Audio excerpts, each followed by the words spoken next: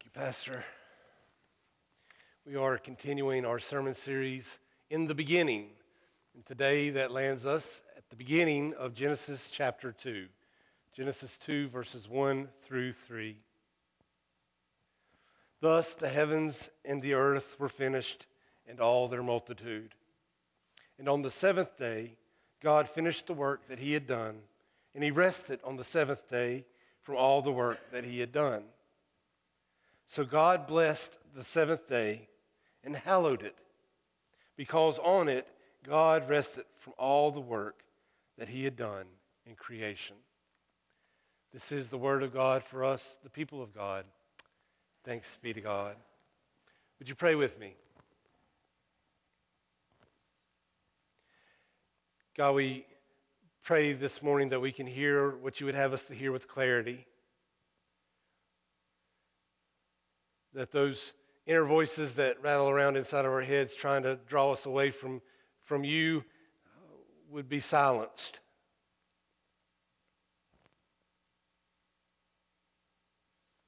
We pray that the preacher be nothing more than just a vessel, an instrument of your grace. In Jesus' name, amen. What is Sabbath? What does it mean to you? What does it mean for you? Growing up, I had two really prominent examples of what Sabbath meant, what it looked like, that formed my understanding of Sabbath. One was from my grandparents, who had this commandment, thou shalt not cut grass on Sunday. This was an offense that you did not want to commit. The other example came from the Andy Griffith Show. There's the episode of the visiting preacher. All the people of Mayberry get really excited because this visiting preacher's coming all the way from New York, and he's going to bring a message to the good folks of Mayberry. And so Aunt Bee and Gomer and Barney, Andy and Opie, they all go to church and they hear this 2-minute sermon about how important Sabbath rest is. I'm sorry it's going to be longer than 2 minutes today. But they all go and they hear this message, and the preacher reminds them of the good old days where on Sundays people would gather on the town square and they would hear a band concert, and they would just rest in the beauty of the music there on that town square. And so after hearing the preacher preach, Andy and everybody else, they go home, they sit on the porch, and they start talking about how great it would be to have a band concert. So what do you think they do next? They work themselves to the point of exhaustion so that they can rest at the band concert. The visiting preacher comes back through, oddly enough, in a big twist of irony that we seldom pay attention to because, preachers only work one day a week. The visiting preacher is actually on vacation when he preaches to the folks in Mayberry. And then he goes and preaches to the folks in Mount Pilot. And then on the way back through, he stops and he finds Gomer and Aunt Bee and Andy and everybody else, and they're on the porch and they're just exhausted. And he sees them there like that, not knowing what has transpired since he left. And he says, I'm so glad to see that you took my message to heart. He was glad to see them resting when really they weren't resting. They were exhausted. Well, I've kind of felt a little bit like Gomer and Aunt Bee and them at times this week. My week at times has been kind of hilarious. And Wednesday at noon, I determined that there was no way that I could get through the week without working on my day off, which happens to be Thursday. Just busy, busy, busy, busy. I actually came this close in a meeting with Katie saying out loud that there's no way that I do not work tomorrow and still be able to get everything done. Almost said it out loud, but didn't. But I still felt it, and I still thought it. And then I sat down to write a sermon on Sabbath. Oh, the hypocrisy. How can you write a sermon and then deliver a sermon on Sabbath when you have not found such rest yourself, I thought. And then I thought, that God's really got a sense of humor. What is Sabbath? By the way, I did take Thursday off. What is Sabbath? Does God need to take a nap on the seventh day? Absolutely not. What God's rest consists of on the seventh day is a delighting in the things that God has made the first 6 days. And our Sabbath practice, for those of us who still value it, often looks more like us crashing from exhaustion like Aunt Bee and them, as opposed to having a day full of delight in creation in a way that is restful. You see, the pace of our lives do not promote Sabbath practice. We live in a world that promotes go and do far more than rest and be. We live in a world that focuses more on having and less on meaning. We live in a world where we labor for the hopeful possession of what could be, as opposed to learning to appreciate what is. We live in a world where we seek to obtain, as opposed to being in the world in a way that promotes sacred moments. So what is Sabbath? Sabbath is a hard thing for us to grasp as we seek to conquer time and space with our busyness. The great teacher Abraham Joshua Heschel once said, "Those who want to enter the holiness of the Sabbath day must first lay down the profanity of clattering commerce, of being yoked to toil. They must go away from the betrayal of embezzling their own life. They must say farewell to manual work and learn to understand that the world has already been created and will survive without their help." 6 days a week, he says, we wrestle with the world, wringing profit from the earth.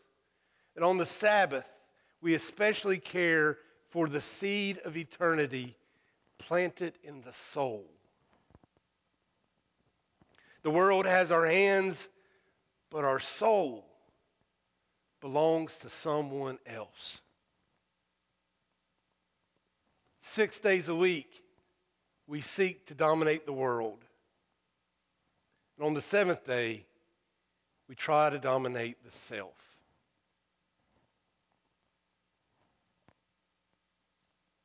It's not about taking a nap on the porch.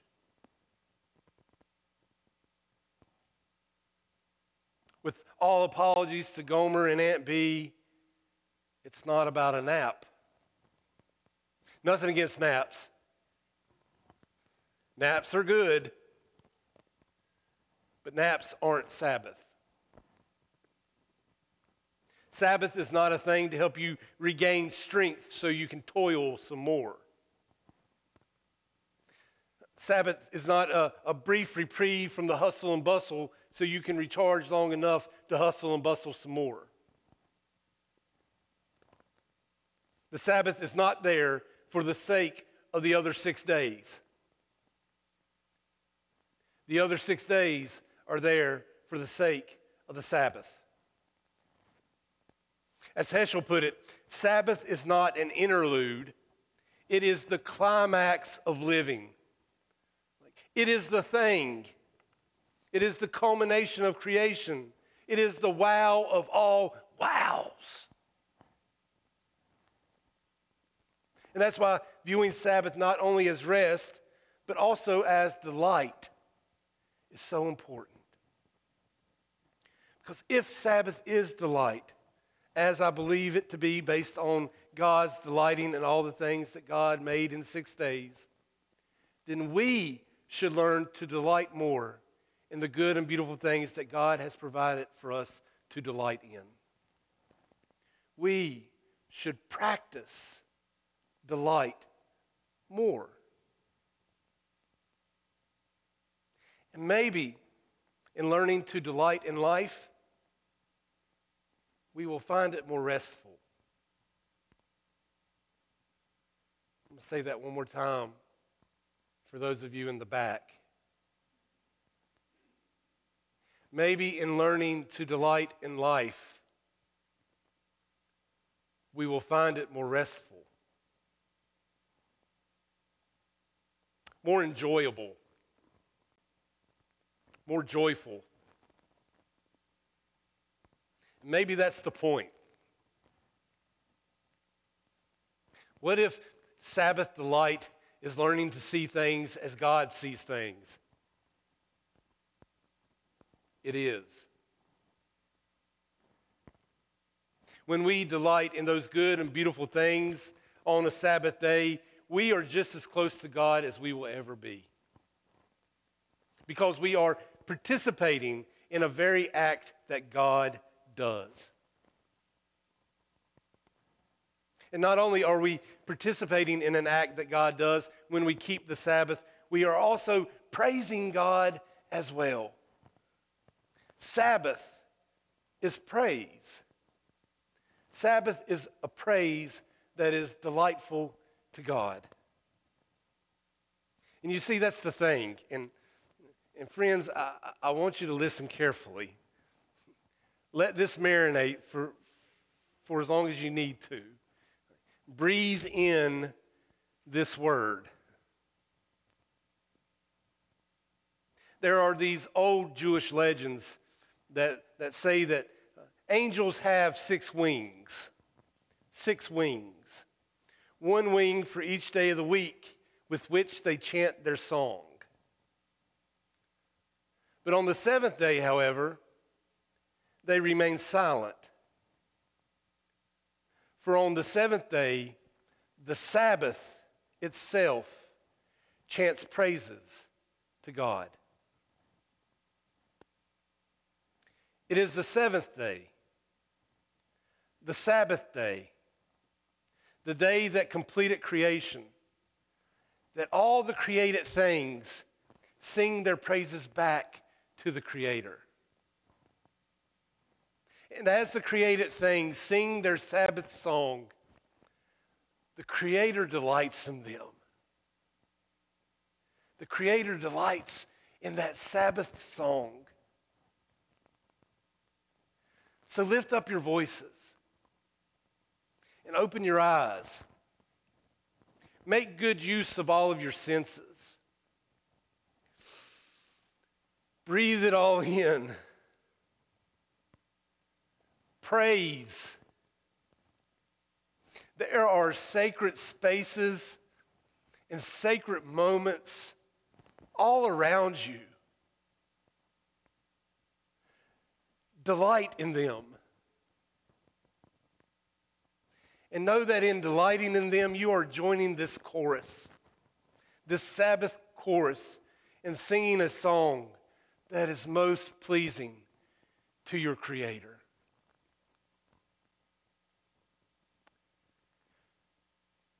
Will you pray with me?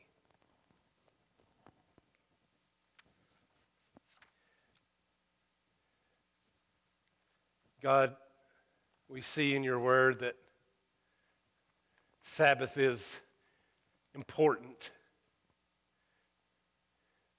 that it is rest and delight, that it is the wow of all wows. God, we pray that we take it seriously. And in doing so, we pray that we grow closer to you.